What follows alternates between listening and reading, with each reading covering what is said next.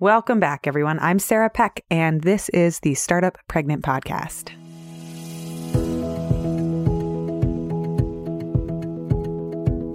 The way that we practice primary care today is woefully inadequate for the needs of modern life. That is the subject of today's episode. How we get care from doctors, how we meet them, and how we manage our health. Today, I get to interview an entrepreneur who started her career as a doctor. She had a med school track at Columbia University. After practicing for a while, she decided to become an entrepreneur and build a new healthcare system focused on better patient primary care. And in designing this new model, she launched Parsley Health in New York City. Dr. Robin Berzin is the founder and CEO of Parsley Health. She's a summa cum laude graduate of the University of Pennsylvania, and she went to medical school at Columbia University. While she was at Columbia, she co-founded the physician communication app Curator, and later she trained in internal medicine at Mount Sinai Hospital. She's also a certified yoga instructor, a meditation teacher, and she writes all over the internet for a number of leading wellness sites. She has spoken for Stanford Medicine X, the Clinton Foundation, Health 2.0, Summit at Sea, and Further Future on how we can reinvent healthcare. In today's episode, we talk about the shift from her medical training to her path as an entrepreneur and the challenges particular to building a business that she faced as a CEO.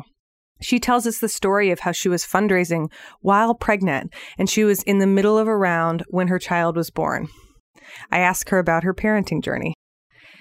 Then we dive into some of her research around fertility and IVF and what she's finding with patients about the holistic care model that seems to work better than other models we have today. I was fascinated by her research and her work and her winding path to becoming an entrepreneur. So I cannot wait to bring you today's episode. Welcome to the Startup Pregnant Podcast, where we talk to creative leaders about what it means to be an entrepreneur and a parent. I'm your host, Sarah K. Peck. If you live in the United States, you are entitled to a free breast pump with your insurance.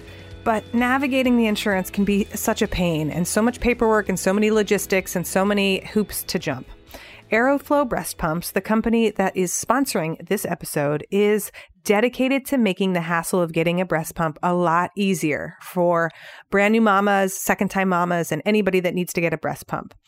They also have a ton of resources about how to manage breastfeeding and pumping and navigating the transition back to work, including a step-by-step guide for how to make an awesome pump room.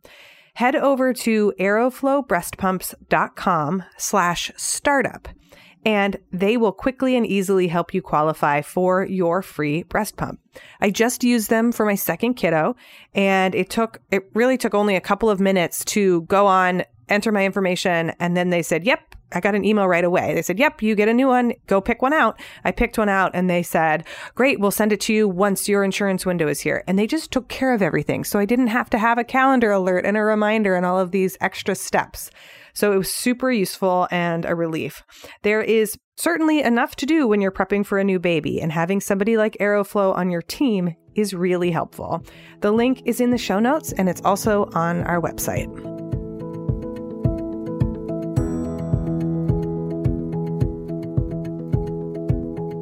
All right, everyone, I am so excited to have Robin Berzin on the show. Robin, welcome to the show.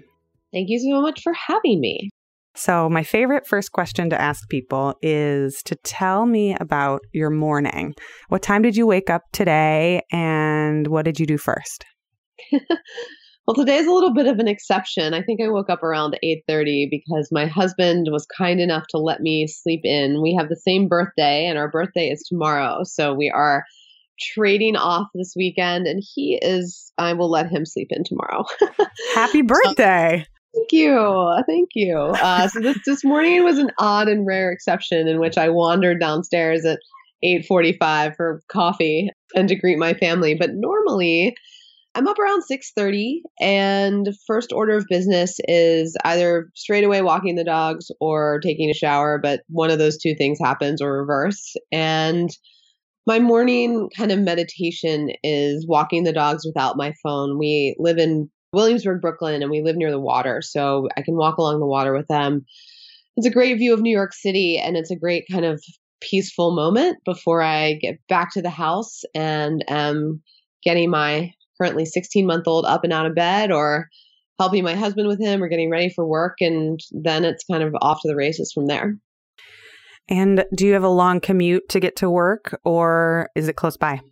Sort of in the middle. I can't complain too much. I'm a straight shot. Our office at Parsley Health is in Union Square, and I'm in Williamsburg. So it's about a half an hour. And I usually take about 5 minutes out to go there. We have an amazing coffee spot near us. And so part of my morning is like walking into this big, beautiful coffee shop and getting my espresso and feeling like, all right, I can do this.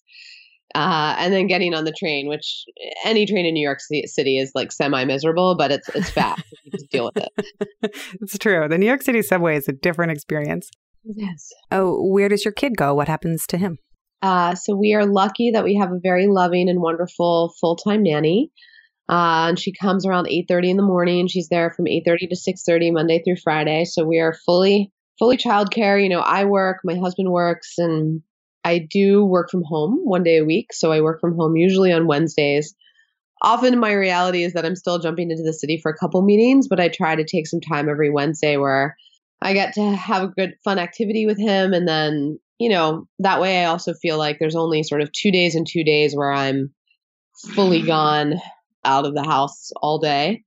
And there's a little break in the middle of the week where I'm at least around him. But he hangs out with her and has play dates and goes to the park. And there's this new park near us and fountain, and it's the summer and he's like obsessed with this fountain. So he has a good time. We're contemplating, preschool and stuff. Also a special experience in New York City. It's like a Olympic sport to get your child into any form of education in this town, but we're working on it. So. Yes, it's true. So tell me about your pregnancy and your parenting journey. Yeah, so I was definitely one of those people who kind of pushed having babies off a bit later, although I set a rule for myself, being a doctor and all, knowing the precipitous drop off, statistically at least, in eggs at around 35, that I would try to be pregnant by 35. That was kind of this rule that I had. And my husband was ready to go, I would say, probably 2 years before I was. So, I was in delay mode, to be totally honest with you, for a long time. But when I was 34, I said, all right, we're gonna do this. And I didn't have any issues. My work is optimizing health, and I walk the walk very much. So I'm lucky that I was pretty healthy going in and had regular cycles and wasn't terribly worried about anything. But I'd never been pregnant before, and I had no idea if I was going to have trouble or not, especially being, well over 30 by the time I got started. So, but luckily got pregnant pretty easily. I think we tried a couple of months, and all in all, I had an easy pregnancy, like a sort of dream pregnancy. I never got sick. I think I got nauseous like a couple times. Everyone's like, I hate you. But I had a really easy active pregnancy. I was in regular yoga classes, 3 days past my due date. I'm a big yogi. Yoga is my love. So I sort of stuck with that. And I just tried to stay really active. And then I kind of completed my first round of outside capital for my company fundraising as I got pregnant, and launched 2 new medical offices for Parsley on the West Coast, LA and San Francisco, that fall and winter while pregnant. And so it had a lot of back and forth and travel. And I kind of just decided, like, all right, I'm just going to do this and I'm not going to let it stop me. And really ran full throttle right into the end. Was in the middle of a second round of capital, or seed, right as I had my son. Had to kind of pause for a bit and then resume the round. I can get into that if you want, but that I don't recommend.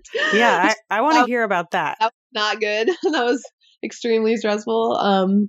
But the pregnancy was super healthy, and you never know what you're going to get, right? I mean, you could end up super nauseous, you could end up super sick, you could end up having a lot of issues or not, and a lot of that, no matter how healthy you are, is outside of your control.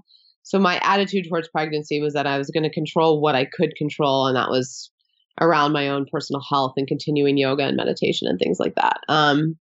Fundraising ended up kind of kicking off around at the beginning of what was that? 2017. Yeah. And was due February 12th. And I motored and I got about half of it done.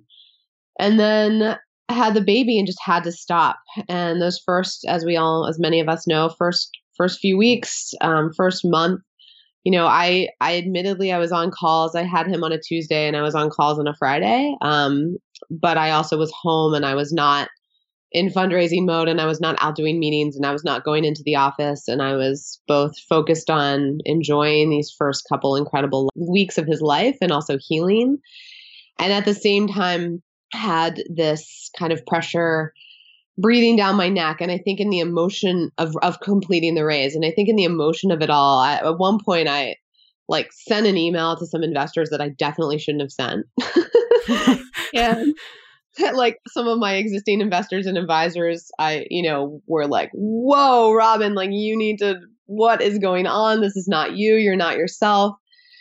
And those investors ended up participating in the round. And another set that I was dealing with, I think I scared off, honestly. And then in those first 6 weeks after, I don't know how to describe it, but on the work side of things, especially fundraising, I think I got scared. I lost my mojo. I lost some of my confidence. I had entered a new mode, which was a beautiful, awesome new mode. But me being me, again, being totally honest, I was resistant to motherhood on some levels. I was resistant to changing. I was focused on building this thing and didn't want to stop that as much as I was excited and in love with my new wonderful, amazing baby.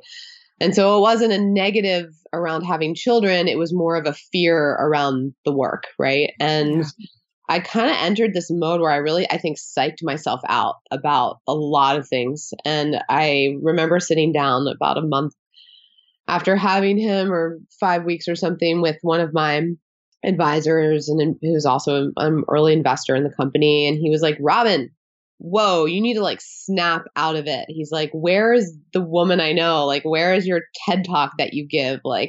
Go out there and just raise this capital. You've got this, you're fine. But he kind of was like, you need to snap out of it. You've really kind of talked yourself into a tailspin. And at that moment, it really did snap me out of it. And I realized, I think, that I could be both. I could do both. I didn't have to translate, I think, this outside world's view that if you're a new mom, you can't do other things. I think I'd internalized some fears around that weren't really my fears. They were other people's fears. And long story short, I ended up raising the rest of the round, raising a lot more money than I had originally set out to, which turned out to also be a good thing. And I also ended up raising from some incredible investors who I would have shut out of the round if I had finished before I'd had the baby, or if I'd finished, quote unquote, on time, and also would have raised less. And so the cool thing was that I ended up, it all, as many things sometimes do in life, it's not always so lucky, but sometimes I find things work out way better than whatever your plan for them was. Yeah. And this was one of those cases, but I definitely had the feeling that last spring, or spring of 2017, of this moment where I described it as sliding down a wall by my fingernails. I just felt like everything was falling apart. And that was really scary, but in some ways it was kind of, I think, a necessary transition of finding my new footing, my sea legs, if you will, in motherhood while running the company. And I will attempt not to fundraise around giving birth again, but at least if for some reason that happens, as these things are not always exactly, timing in life is not always under your control, I'll have a little bit better, I think, confidence and wherewithal around it. I mean, timing is so hard, especially for so many women who are listening that you have goals, ambitions, things you want to do, things you want to accomplish. And it's not wrong or bad to want to do those things, to want to chase after them. I'm curious about this feeling that you were sliding, you said, by your fingernails down a wall. When was that, a few months postpartum? And where do you think that came from? Do you think it was because of work, because of going after bigger things? Can you talk more about that? Yeah, I think it was right in that time, about a month postpartum. And I don't think that I had postpartum depression. What I would describe is that I had moments of it. I'd have a day, right, where I was just a mess, crying, stressed out about how am I going to run this company that has, early stage startups, every day you wake up to 99 problems and fires, and you put out like 36 of them, and then the rest you just let burn until the next day, and you wake up to 99 more. Like, your job as a CEO and founder is just to like manage. And then you add new baby into the mix, and motherhood, which is new to me. And as lucky as I was, I mean, he's a healthy, happy kid, and was pretty big coming out. So therefore slept as the trade-off to a large child getting them out is that at least they kind of sleep a little bit earlier. I feel like that's like your silver lining gift as a mom, maybe. But he was great, and I had a lot of support. Like I said to my husband and my family, like, I need a night nurse, and that feels really extravagant and like a major luxury. And the whole idea of paying for childcare was new and scary, because we were like, how are we going to afford this? We're startup people, not, crazy wealthy people. And all of that was just new. And I did have a lot of support in terms of having a night nurse and then having a nanny. And I knew that I said to my husband, like, I can't be me and do this without help. Right. And so that was kind of the deal. We were going to figure out financially how to get help. But there's even like weird layers of guilt in that, right, for moms. So I think the nails, sliding down the wall by my fingernails feeling was probably some hormonal shifts and mood stuff. But, on a day-to-day basis, I can't say I was depressed. It was more these flashes here and there.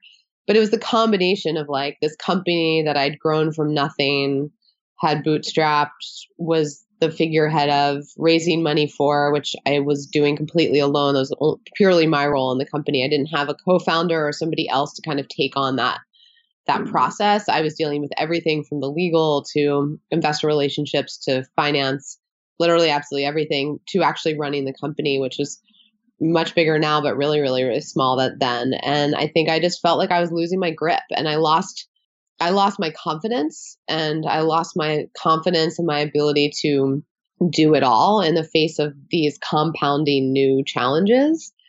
And the fundraising pause, like, for anyone who's raised money knows that momentum is everything. So to stop in the middle and then restart, basically, like, you lose all the momentum you had before. So you kind of have to regain that.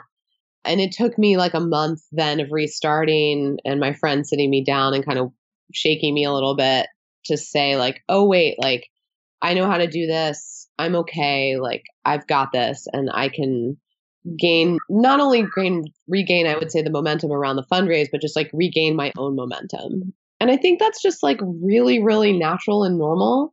I'm probably someone who tries to like minimize stuff that's happening. And I'm like, oh, I'm okay. Or like, I find it like inconvenient to be freaked out about stuff. And so I don't like let myself, but I think what I was just going through was just this need to process. And I also needed to realize, which is, you can only see on the other side in hindsight, that like, it was going to be okay. And it was okay to take this pause, but it was the simultaneous pressures that just made me feel like literally I'd like lost my grip on all of it. And it took a minute to get that back, but it worked out. What was recovery like for you? And did any part of the physical changes in your body surprise you, especially with your background in medicine? Oh my gosh, so much. So much of medicine today is very unpatient focused. We are focused on the disease in healthcare, not at Parsley, but in healthcare, we are focused on the disease much more than the person. So, you don't learn about in medical school what it takes to breastfeed a newborn or what it takes to heal the pelvic floor.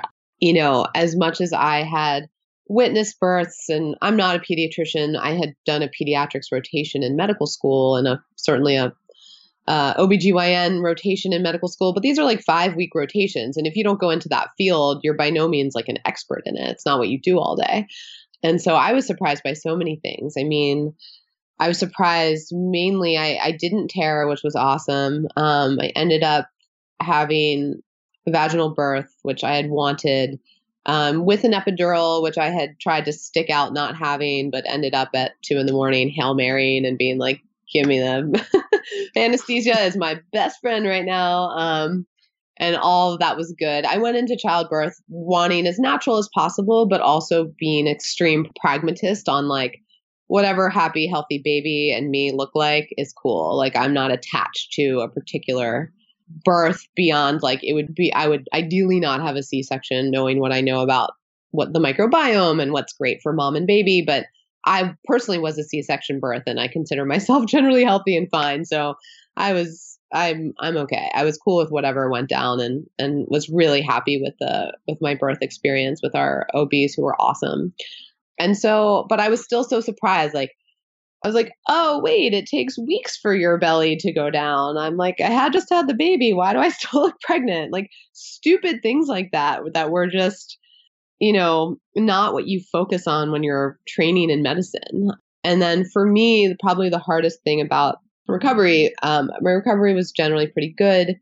I worked with a postpartum pelvic floor person who was awesome. And I think that's something that I work with our members at Parsley Health a lot on, is making sure that they get some postpartum pelvic floor work and guidance after having a baby, whether they were section or natural childbirth, because what happens to the pelvic floor. And in Europe, they focus with women a lot on healing. And in America, that's just like not part of the conversation, which is beyond me. Like, how do we heal mom? So I did that, and I educate our members at Parsley a lot about that. But breastfeeding for me was really hard. And that was probably, I think, the biggest shock and the hardest thing for me about those first 6 months, until I kind of, honestly, to be honest with you, like gave up. But I stuck it out as long as I could. And, you just don't know what it's going to be like until it happens to you. And that was the biggest surprise and the hardest thing for me was breastfeeding. Yeah. Amen. And can you talk more about that? Because I think there's so little conversation about how hard breastfeeding can be. And I'll confess that I was the 20-something a-hole who was like, oh, it's going to be easy for me. I don't know why I had that in my brain, but it was an assumption. Like, it's natural, it's easy. And so can you talk about why it was challenging and what your experience was like? Yeah. And I'm curious to hear yours. I mean, I think it's different for everyone. And you have these images in your mind of like smiling mama with baby latched, everyone's peaceful. It's the coziest thing in the world. And we just, in the first like 2 weeks, I had good milk supply, but something about his latch, he would feed and still be hungry. It's like he wasn't getting the milk out. And so, 3 ridiculously overpriced lactation consultants later, visiting our pediatrician and getting freaked out about weight gain, going to a mama's group lactation class with a lactation consultant. That was actually 100 times more helpful than the fancy pants people who came to my house. The class for like $30 with all the mamas sitting around and the woman there was more helpful than anything. But, I was in a lot of pain. There was damage to my left nipple, and it just felt like no matter what we did, it wasn't working. And we ended up going through the whole tongue tie thing and having his frenulum snipped by, there's like 2 top doctors in New York City, and this is like all they do. I'm like, wow, this is, as a doctor, I'm very appreciative of them, and I'm not knocking them at all, but it's like, I think they get like $850 per snip, and it's like a 10-second procedure. I'm like, I am in the wrong field. Like, on this racket. I worked so damn hard and spending so much time with people at Parsley. But it's funny. But we did that, and it didn't really honestly feel like that helped. And so I ended up in this situation where I was like pumping all the time and feeding him pumped milk out of a bottle.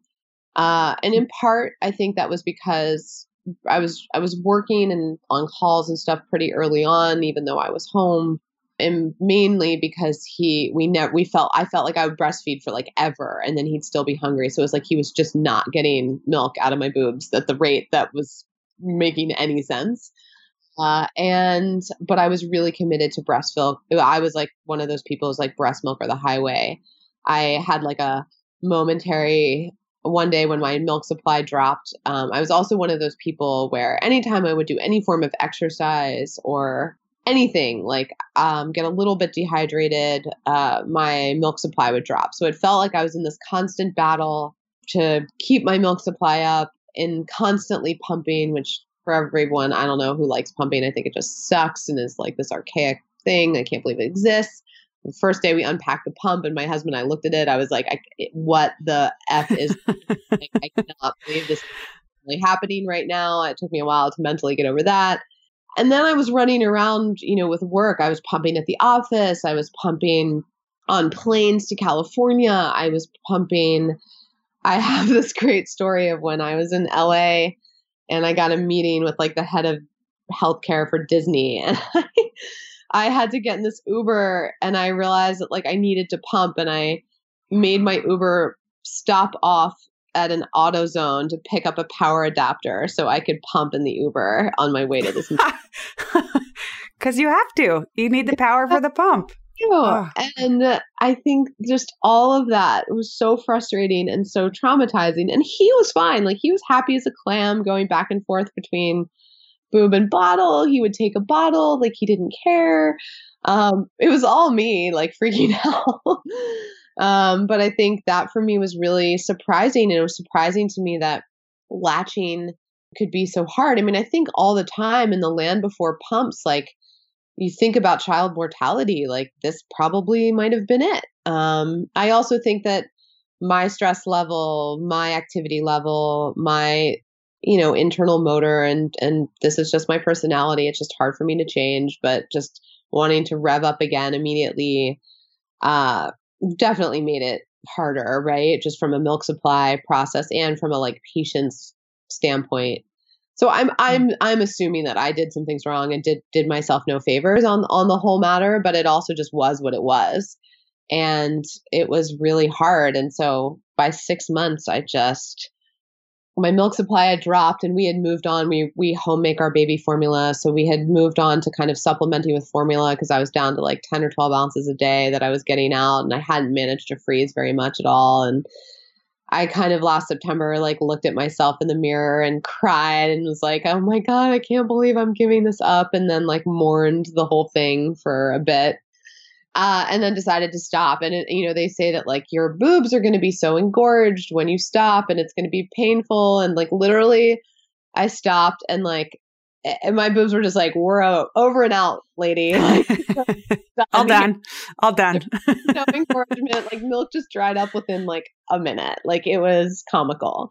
So it was also just like listening to my body and where I was at and respecting the effort, and that he got, mostly breast milk for about 6 months, and then just being like, okay, cool, we can do this. Like there's many ways that this is okay. And, for many moms, they're not able to breastfeed at all and their babies are fine. And so I just think being as committed to health as I am, and I'm one of those people as a doctor who just kind of knows too much, I can get myself wound on perfection a little bit too much. And that probably didn't work for me either, but it's okay. I have to reassure myself sometimes when my little one's eating like cheese and white flour. I'm like, you know what? He'll be fine. He'll be fine. Like, it'll be okay. We did it doesn't have to be perfect to be okay. But it's hard. I know what you mean about getting wound up about things. Breastfeeding, I think the thing that surprised me most was that it can take 6 to 9 hours a day of your time. Mm-hmm. And that's a full-time job. And they're like, even saying it out loud and even hearing it and knowing that is not the same as the visceral experience of being inside of it. And I kind of gained so much forgiveness for all of the moms out there who have so many other things and demands on their time. There are mothers who have to work, and that is actually more important for their family because they're providing more in that way for their children. Because if they didn't work, things would go really wrong. And once I started putting that together, I realized that it's not this dichotomy that we've put out there of like breast is best and it's formula is bad and one is better than the other. Well, it's not actually the story. There's so much more to it. And it's been just such an awakening for me. Yeah. I mean, it's so true. And, listen, the research is that breast is best, and that makes sense because we're humans and we're animals, and people forget that we're animals, not people living in a cyber cloud. But we, at the end of the day, not breast is great too, right? So your happy, healthy baby can be fed in many ways. And I do agree that fed is best. And yeah, the times suck. I mean, I mastered the art of sitting there at our kitchen counter pumping on calls, on video calls where the screen would be like my, clavicles up, Yeah. typing with my team with like a shroud over me in a WeWork glass conference room with people walking by on flights. I did have one flight moment pumping where I was on this flight to San Francisco. I was going for like a 48-hour trip.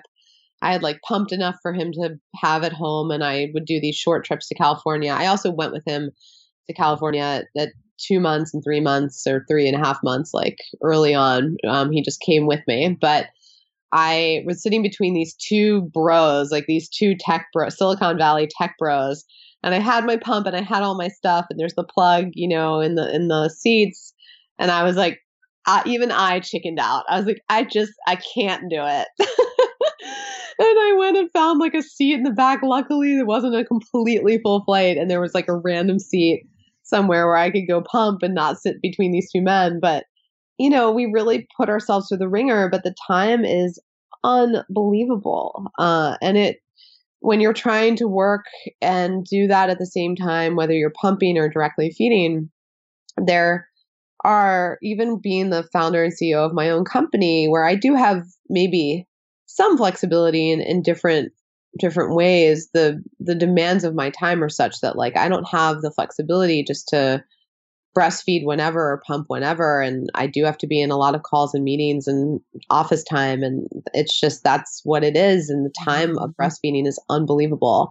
I just think that women who breastfeed are heroes. And if it's easy for you, you're so lucky, and that's awesome. And if it's not, you're like me, and I was healthy, my son was healthy. There was nothing ostensibly wrong. It just like didn't work that well for us. Mm-hmm, mm-hmm.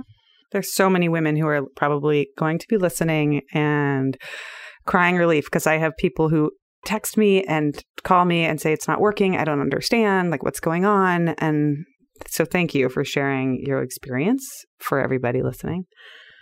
So I want to make sure to ask you also about your journey into becoming a CEO, because you have such an extensive background in medicine and in health, and you're a doctor, but on your bio it says doctor and CEO.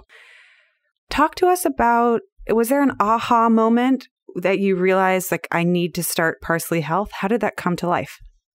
Well, I think there were a lot of aha moments along the way. And I went to med school being, let's say, a weirdo with a different idea of what I wanted to do with my degree. I wasn't 100% sure that would be Parsley Health when I started med school, but I was 100% sure that I would not just kind of like be a cardiologist or something. Like, I knew that I wanted to do something around prevention, integrative medicine, holistic health, population health, public health. Those things were what made me want to get a medical degree. And that all goes back to the seeds really being planted in college. I wasn't pre-med. I never thought I'd be a doctor, even in college. So that's sort of ironic, because that's a bit late in life to not know that. But, more and more people are finding medicine later in life, which I actually think is really cool. But I ended up, my grandmother was dying of colon cancer in my sophomore year of college. And I ended up taking a course on the sociology, epidemiology, and biology of cancer. So like every way to look at cancer. And it was taught by one of the top cancer genetic researchers in the world who happened to teach at my university. And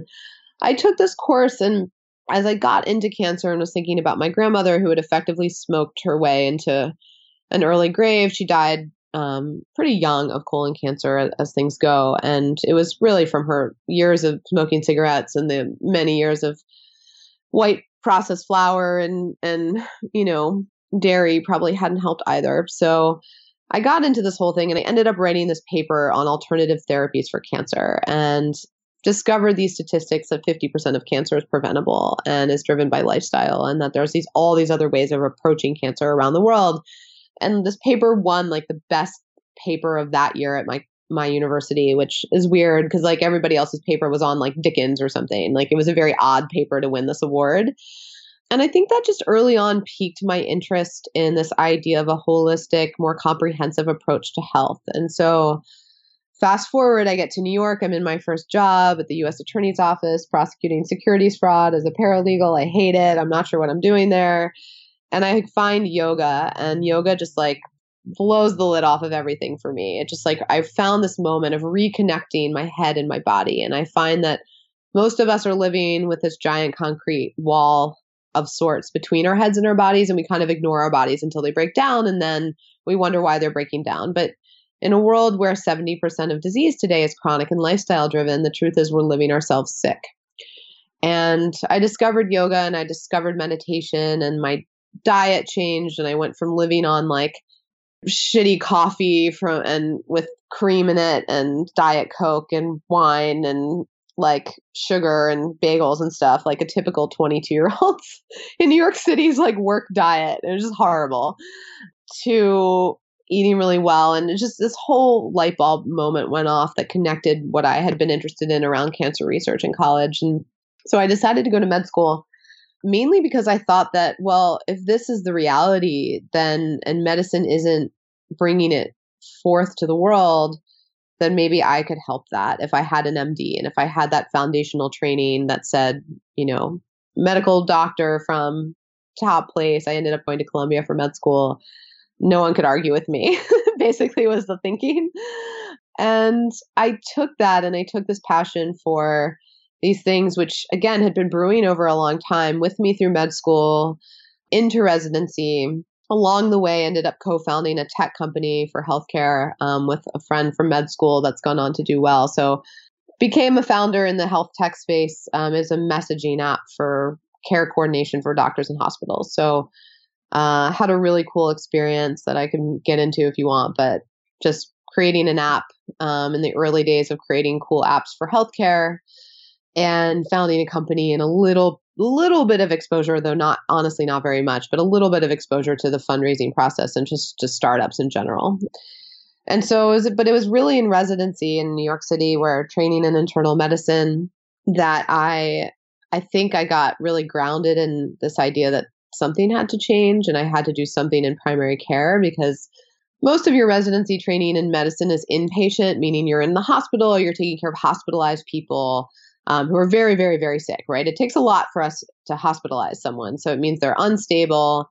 They need a major procedure, a major surgery. Their vitals are unstable. You're in and out of ICUs, but the reality is that most people in this country are sick, but they're not sick to the point of needing hospitalization. And very little of your training in residency is actually what's called outpatient, where you're working like with just people who are coming into the clinic, right? Before they are so desperately ill, they need to be hospitalized.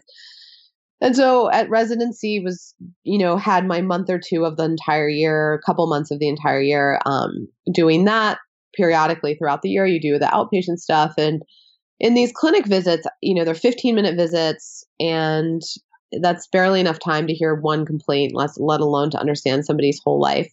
And at the end of the visit, you print out somebody's prescriptions, and you have to physically sign them as a doctor. Your signature is still this thing that had to go. This is in the days we still had paper prescriptions, which actually wasn't that long ago. And the printers would print out four prescriptions at a time.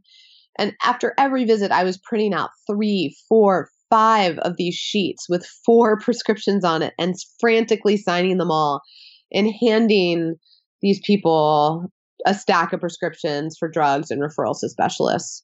Yet their conditions were all driven by what they were eating, their poor or lack of understanding of how to deal with mental health in a constructive way, as opposed to how we've all been taught often in this country, which is that you deal with stress through food or alcohol or media or something somewhat, not so good for your health. And I was like, this is just criminal. Like, I don't want to do this.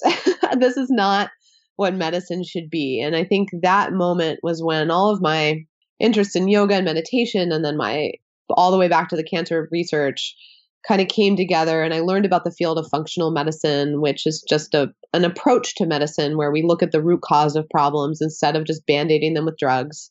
And we spend time with you and we get to know you. And our toolkit as doctors includes nutrition and supplements if necessary, and medications if necessary, and a mental health protocol and an exercise protocol. and where we do in-depth testing, and we're not just doing the basic tests that we wait to do in medicine to tell us if you're sick or not. We're looking at genetics and the microbiome and hormones and all these things in this much broader way to understand how you're functioning, with the goal of not just keeping you alive, but helping you thrive. And so I knew about this field of functional health, and I knew that primary care was broken, and I knew that I had founded a tech company and had some of the wherewithal to kind of do something different. And all of these things coalesced in this like moment where I was practicing in New York City, working for another amazing doctor in New York at a typical functional health practice, very high-end practice, very expensive, really inaccessible to most people. I knew some of the top doctors in that space, and I had spent time with them. And I just said, all right, what if we use technology to make this medicine smarter? And what if we tracked outcomes using data? And what if we created a new model for it so that it was affordable? And I just put together this P&L, profit and loss spreadsheet in Excel for like what this could look like. Like, is this a viable business? Like, can I stay alive if I go crazy and go do this? And that sort of launched it. And I think, the only reason I had the guts, I would say, to leave my job and start this company was because of all of these experiences along the way, and the passion that I had developed between my grandmother dying too early and too young from colon cancer, to yoga and meditation, to learning about functional medicine, to having experienced conventional medicine at its highest at places like Columbia and Mount Sinai. And I can't say that there was just like this one aha moment, as much as there was the sequence of events that, we can't plan in our lives sometimes, but that came together to form a very, very clear vision for what healthcare should be. And then it was like, well, let's give this a whirl and cross our fingers and hope it goes okay. So here we are. What I find so fascinating about the field that you're in and the way that you're thinking about this puzzle is it's like we're at a river and we keep seeing a whole bunch of dead fish, and all we try to do is like fix the dead fish instead of stepping back and saying, well, let's go upstream a little bit and see why we keep getting these results. And you answered so many of the questions I had for you in this story, which is so great, because I was going to ask you about what functional medicine is for people that don't know. So how does that translate into a company? What does the company do, and how have you set up Parsley Health? Like, can you talk about what Parsley Health does, and for people who have never heard of it and don't know how it works? Yeah, absolutely. So we are a new system for primary care, and for $150 a month, which equates to, if you do the math on the year, a little less than $5 a day, you get your own personal doctor who is trained not only at the highest levels of conventional medicine, but also trained in functional health. You get a personal health coach who is also certified in not only coaching and behavior change, but also has been trained in the principles of functional health. You get unlimited access to us online throughout the year for messages, questions, refills. Hey, I got a sinus infection. Can you e-prescribe something? Or do I even need something? You get discounts on all sorts of lots of cool stuff as part of your membership. And you get a partner and a team in your health to help you, whether you're dealing with a chronic symptom that doesn't have a name or a diagnosis yet, whether you carry a diagnosis of some sort of problem, or whether you're just looking to optimize your health and prevent things down the road. And so this level of care, and all your visits are included with your doctor and your health coach. And we do all sorts of cool educational events along the way. And your doctor gives you a plan that your health coach helps you implement. That includes, for every single person, specific nutrition recommendations, exercise recommendations, mental health plan and relaxation. We prescribe meditation to every patient. Everyone gets free access to a really cool app called Headspace, where they can learn to meditate if they don't know how. You get recommendations for supplements. You can get referrals to specialists, just like a regular primary care doctor. You get everything a regular primary care doctor does, but you also get everything that a super high-end $1,000 an hour functional medicine doctor does. And you get it for $150 a month. And that is, for me, and for, our mission of our company, is to revolutionize primary care. and to create a primary care system that helps people live their happiest, healthiest life, in addition to helping them deal with disease.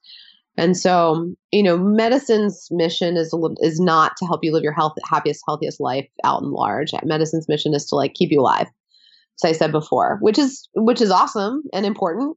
Don't knock it. But that's different. If you're alive and sick and on 12 drugs and driven by chronic conditions that are mainly lifestyle driven or diet driven or are reversible in some way, to me, that's not good enough. And so that's what Parsley Health does. Who finds you? Are you finding that people come to you when they're in sickness in some way? Or what is it like? How do people stumble across you and find you? What are the new patients like? Yeah. So we are 70% women, but we do have 30%, guys are holding strong. But women drive 80% of healthcare spending in this country. And before I answer how people find us, I think it's a really important thing for us all to know, and it gets ignored. Fewer than 4% of CEOs in healthcare are women.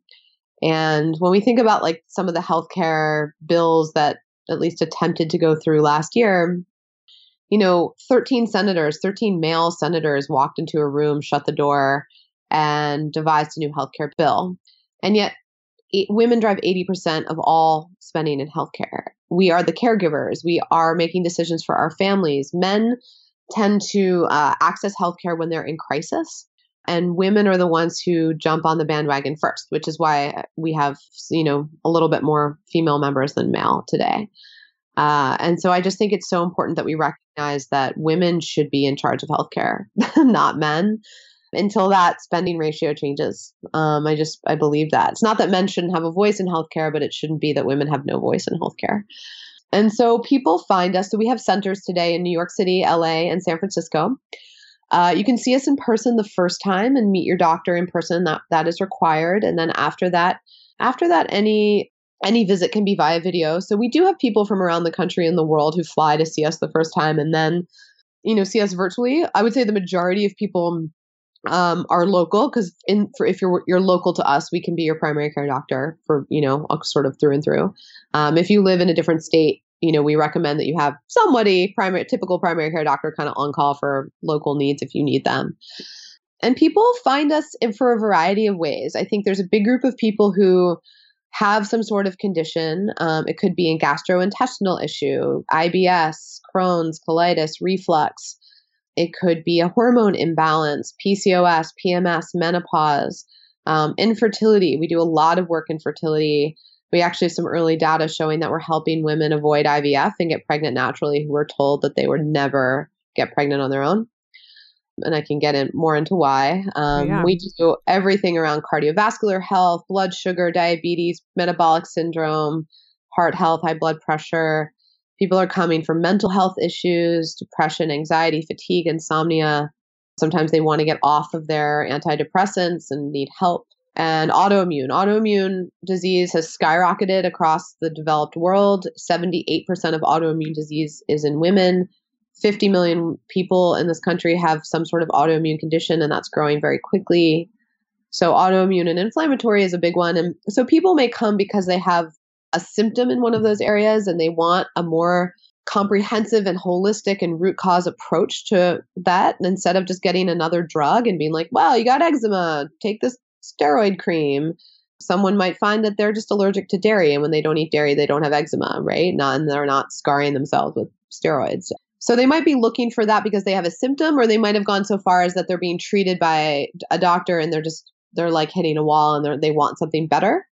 And then some people find us again because they're just looking to optimize and they're looking to understand their body better. Maybe they have a family history. Maybe they have a parent or grandparent with dementia or Alzheimer's disease, and they want to not only get the genetic test to see if they have certain genes that make them more likely to develop Alzheimer's, but they also want a actual plan from a doctor on how to maximize their health to avoid that. Like, there's a lot of direct-to-consumer tests out there right now that'll give you information. None of them tell you what to do, especially what to do in the context of you and all of your other systems. Like, you need someone to look at all of you to tell you how to improve or optimize your brain health, not just like one genetics test, because genes are just potential. They're not a diagnosis in most cases. So people come for all of those things. And yes, I do want to ask you about the early research that you have, or the early data that's showing about getting people off of IVF and being able to conceive naturally. What are you finding? We're finding that a lot of women are being kind of sent down the IVF chute by well-meaning doctors who aren't looking under the hood and asking the question, why can't you get pregnant? So PCOS, polycystic ovarian syndrome, one of the number one causes in this country of infertility, impaired fertility, is a metabolic issue. So we have a patient, Lara, she actually told her story on our blog.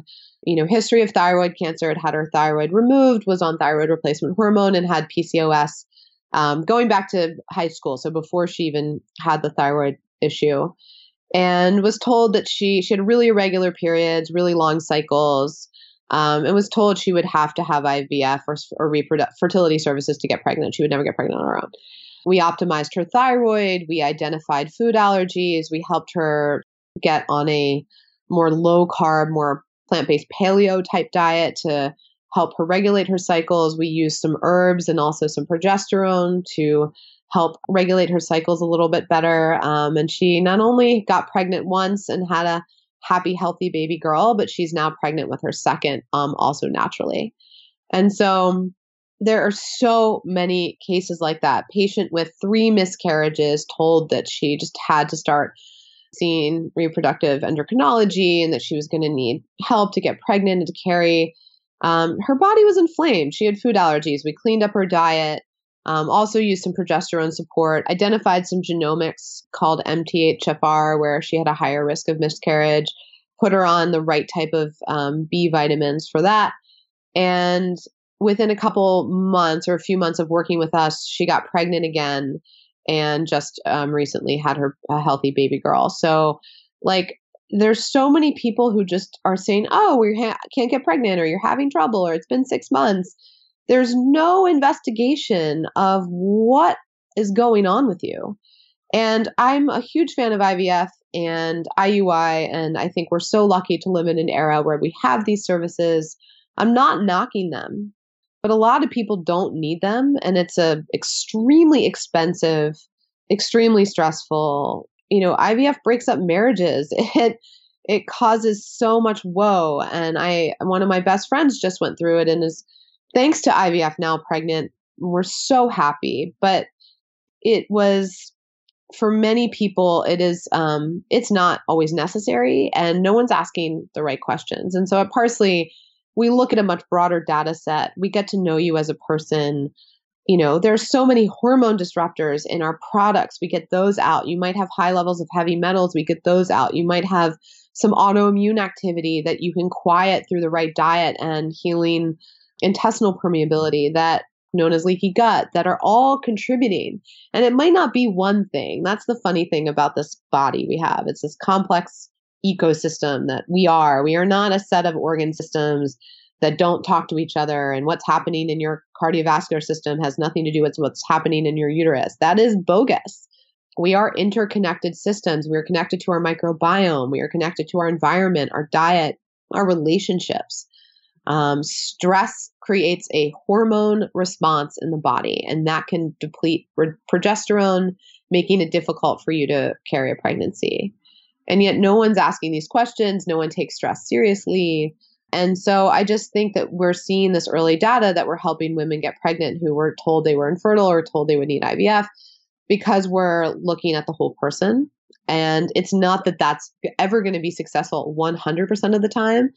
But even if it's successful 20% of the time, or 30% of the time, or 50%, that's a massive impact for women, for their lives, and for cost to our system. Yeah, so much so. I want to ask you about you've had so many different backgrounds and types of experiences, medical school and tech and founder. What has the path in entrepreneurship been like, and what has surprised you about, or what has been challenging about entrepreneurship for you? I think all founders feel this way, so I don't think it's unique to me, but there's no training for it. You just walk in and every day you have to make decisions, hire people in fields that you have no experience in yourself. It's one thing for me to hire a doctor. It's another thing for me to hire a marketer or an operations lead. And I think you have to wake up every day and stymie from somewhere this deep conviction in what you're doing and probably a semi-delusional belief in your ability to do it. And that is what creates success. And I think many of us have it in us, but the thing that drives me every day is I still see patients one full day a week, which many people or investors or people are like, how do you still do that? How do you have time to do that? And I'm like, oh my God, it's the most important thing. It keeps me grounded. It keeps me using the technology that we're building. It keeps me relating to the doctors that we're hiring and part of our crew. It helps me stay grounded and connected to the purpose of what I'm building. And so I'm lucky in that I have that. I mean, not all founders sort of have that, but I think it's hard and every day is hard and everyone knows that, but it's just the hardest thing for me. It's just been like the real realization that in many situations, I don't know what I'm doing. There's no precedent for this. And yet I have to make a decision and press forward.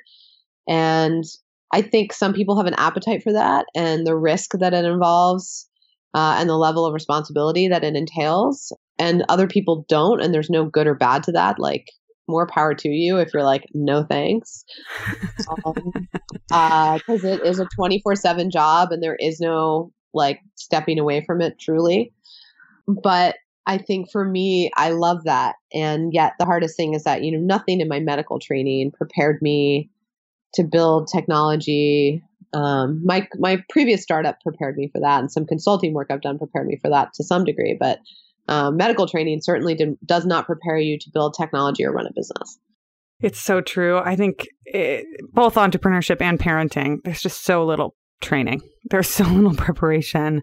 What do you wish that more people knew about either or both? What do you wish more people knew about entrepreneurship? And what do you wish more people knew about parenting? I wish on the entrepreneurship side, and maybe this is the bubble that I'm in at the moment, so I don't know if this is universally true, but I don't know. I see a lot of people founding a company just for the sake of it. Like there's a lot of solutions looking for problems out there, and there's a lot of capital, there's a lot of money out there to be invested. And if you're a good fundraiser and you're good at convincing people to give you money, you can convince them to give you money for things that maybe don't need to exist and then ultimately fail, either because they didn't need to exist or because you didn't believe in your heart in them in the first place. And for entrepreneurship, it's like, if you're going to take this on, I think you owe it to yourself, you owe it to your customers, you owe it to your investors to create something that actually like needs to be there in the world and that you have some experience in and expertise in and some like real conviction around. And I know that there's a lot of founders who have that. I'm not saying they're not, but there's definitely a climate lately where there's a lot who think up a nifty idea and get handed millions of dollars to sort of figure it out. And that can work out sometimes, but mostly it doesn't. And then also for entrepreneurship, that like, for anyone who's out there like slogging it out, you're doing an amazing thing. You're creating something new in the world, and that's awesome. And like, just keep your eyes at the horizon line and don't get too caught up in the weeds right at your feet, because that's what it's going to take for you to get to where you're trying to go. Like where your eyes go, your car goes. On parenting, I think be intentional. I think it really helps. I don't say that to be like, you should do this. I just say it because I think it's actually helpful. During my pregnancy, my husband and I sat down and had a conversation about like, well, how do we want to do this? Like, how do we want to be? And we adopted this mantra, which was given to me. I didn't make it up, from another mom, that was open life, insert baby.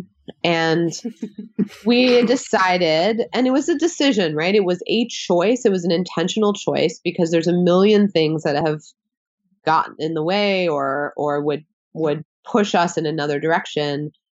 But we said, my husband and I are both only children. So we've chosen our family, our friends, our siblings, and our children will have no immediate cousins. So our friends' kids will be that. And we said we didn't want to give up our social lives and we didn't want to stop traveling. And I didn't want to not build this company and he didn't want to not do the things that he's doing.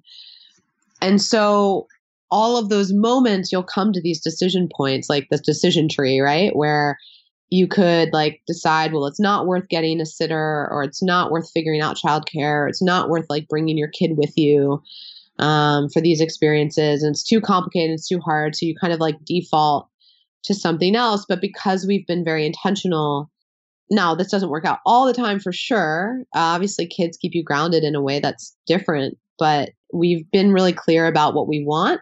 And as a result, we've created that. And our friends are all like, our friends with kids, our friends without kids, they're always like, oh my God, you guys are like how we want to be as parents. You guys like have dinners all the time at your house and you're traveling all the time and you're doing this stuff. And it's not because, you know, we have zillions of dollars and an army of staff. That is not true. It's because we've chosen to be like that and to figure it out. And I think our way is not the right way, right? Like I'm not telling people like go live this way because it's the right way. I'm just saying be intentional about what works for you so that when you have those decision points, you can fall back on something that you thoughtfully decided at another time when maybe you weren't in the thick of it. And you can use that to help create the life that you want with your kids. And whatever that looks like for you is cool. But I just think that for us has been really grounding and really helpful because neither of us were both only children. I wasn't a big babysitter. Like both of us sort of are suddenly like parents and we're like, oh, what is this? What do we do? You're not experts at all. Being a doctor definitely does not make you an expert at parenting by any stretch of the imagination. So I think that being clear and intentional about how we want to live our lives with kids, albeit there's a million constraints to that, some financial, some logistical, some just around wanting to be with your kid more than you want to do some of these other things. But nonetheless, I think we've been able to create a life we are excited about. And that to me has been the best thing. Well, I could do a whole nother episode with you asking you all of the particulars of this intentionality of your parenting. I love that as advice, you know, choose something, choose what's important to you. Where can people find out more about you and about Parsley Health? Yeah, so it's parsleyhealth.com, parsley like the herb, Parsley, health.com. And you can also find us on social, on Instagram and Facebook, Parsley Health, and me, it's Robin Berzin, MD, both my website and also on Instagram and Facebook and so forth. And find us, sign up for our newsletter. We have a really awesome newsletter at Parsley that our doctors and health coaches and myself and other experts all write, where we really, our goal is to codify everything that we are teaching our patients and put it out there for everyone so that everyone can take advantage of this information. So sign up for that, and that would be the best way. That's great. And I want to ask before I leave, I know we're almost at time. What's next over the coming year for Parsley Health? Because you just raised a whole bunch of money. So what's the next thing? Oh my gosh, so much. We are building out beautiful centers in all three of our existing markets, LA, New York, and San Francisco, that are going to be, you've never seen a doctor's office like it. It's absolutely stunning. And we're using these principles of design that help make the space itself a healing environment. So that's really cool. We're building awesome new technology that for members and non-members alike. We are getting ready to, this is going to be very small to start, but we hired our first pediatrician because 80% of our members who are parents asked us to see their kids. And so we're going to pilot a pediatrics membership initially just for our members in New York, but we're learning about that. So if you out there have thoughts on our kind of medicine for kids, please just shoot us a note or let us know, because we're about to start testing that a little bit. And we're also at some point in the next year going to be launching a fertility specific membership where we focus our membership. Our membership right now is great for anyone.